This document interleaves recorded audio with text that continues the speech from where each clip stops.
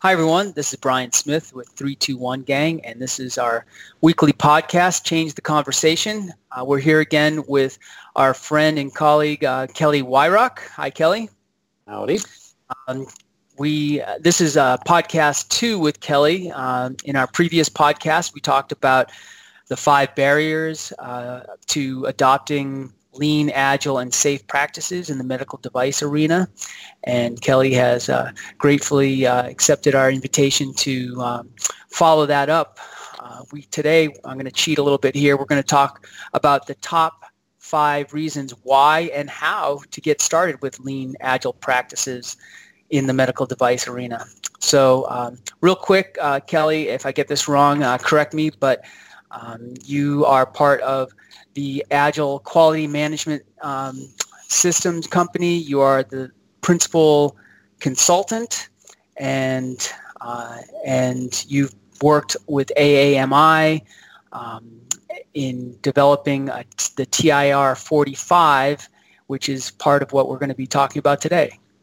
That's correct. My consulting company is Agile Quality Systems. I've been a consultant for 4 years now, working mostly with medical device companies on quality management systems, and also working with organizations on Agile software development and the blend of the two, medical companies that want to use Agile within their quality system.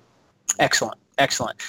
So let's just jump right into it. So in our previous podcast, we talked about the 5, again, I'm going to cheat a little bit here, the 5 top common reasons why medical device companies are often apprehensive to adopting these practices. And I'm just going to read it off my list here. These companies are conservative. If it's not broken, why fix it? Change is hard. Time, money, and rejiggering well-established systems that, we can say they work because medical devices come out on the other end, but I think we can agree that there's a lot of waste in the process that we're trying to squeeze out. Let's see, there's some concern with the Agile Manifesto itself. It says, we don't need tools maybe, or we don't need documentation, and it doesn't really say that. It really says we value things on this side more than we value on the other side, and I'm sure we'll get into that a little bit later. And then the whole, obviously, the compliance and regulations within the medical device industry, and honestly, all systems engineering, defense, motive. 321 works across all industries. To talk a little about Agile Quality, how the medical care. So I talk a little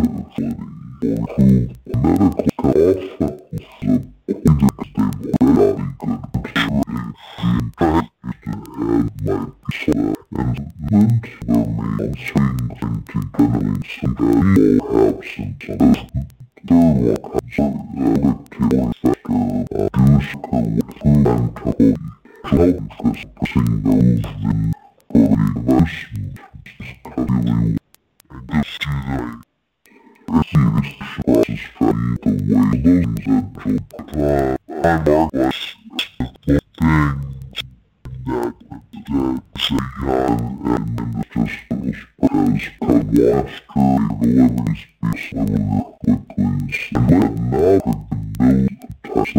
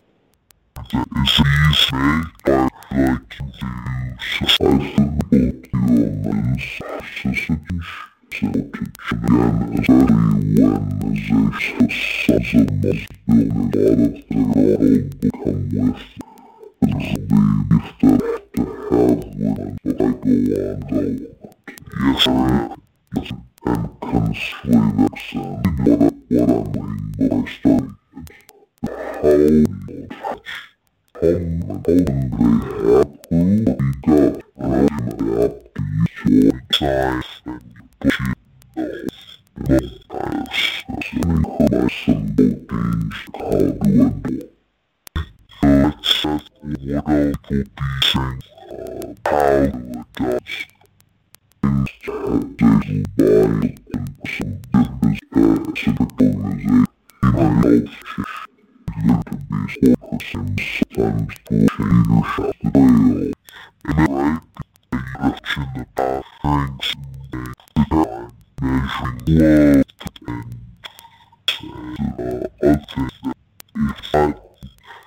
the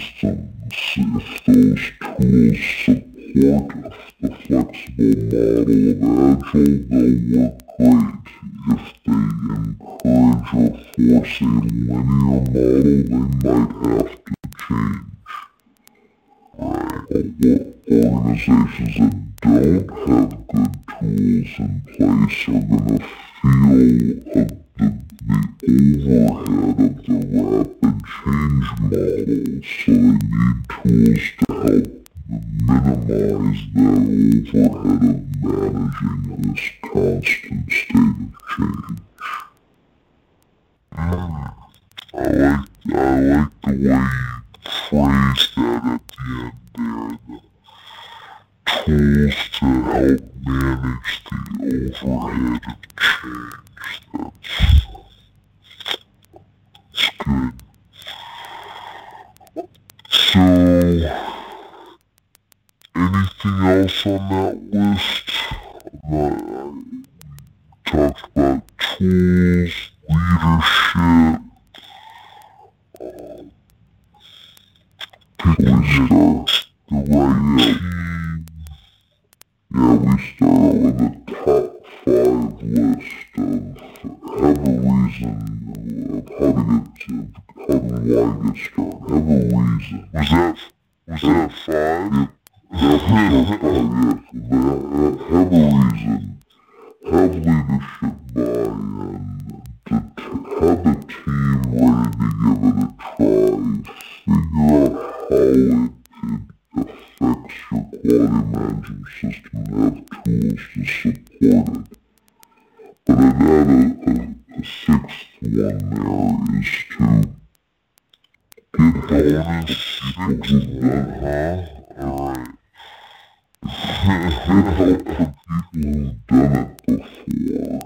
If you've got people within your organization that have done Agile before, leverage that experience of how to make Agile work. If you don't have that experience, get help, because Agile has lots of moving parts, it has lots of mechanisms, the principles are solid, and there's a good set of practices, but how you adapt them to the context will determine whether it's successful or not. So getting help from somebody who's done it before, who can help guide you down some good paths, can help the teams see that some learning's going to happen, and that's okay. You'll be in a good place once you get through some of that. Having that help from somebody who's been down those paths before really helps organizations get over the learning curve much more quickly. Well, since you added a bonus 6th one, I'm gonna interject and maybe suggest a bonus 7th one. I think that a lot of organizations think that they have to change everything all at once and go from a phase gate approach, waterfall approach, to an Agile approach. And I would add to this list that start small. So you mentioned start with a team, start with a real team, a real product, people willing to try something new. And it doesn't have to be huge. And then take the learnings from that team and expand it out one circle or whatever. And then expand that out and take that expertise and do it slowly. Learn from your mistakes and expand, and then apply it to the places in your organization where you think you'll get the and get help. So get help to do that, and get help to spread it, and then soon you've got a community of practice or a center of excellence or whatever you want to call it, and you're self-sustaining and moving forward.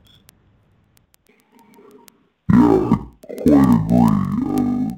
Agile transformation is a common phrase these days, that Agile is not something you just flip a switch. I go to a class and ta-da, we're Agile. It's a transformation, and I quite agree you need to plan that transformation, decide how you're going to roll it out in an organization.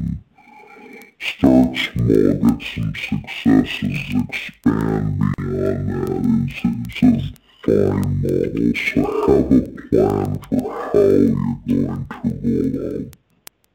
But don't have a detailed plan, right? You don't have too many requirements at once. Small batch. Responsive to change. You bet. Small batch.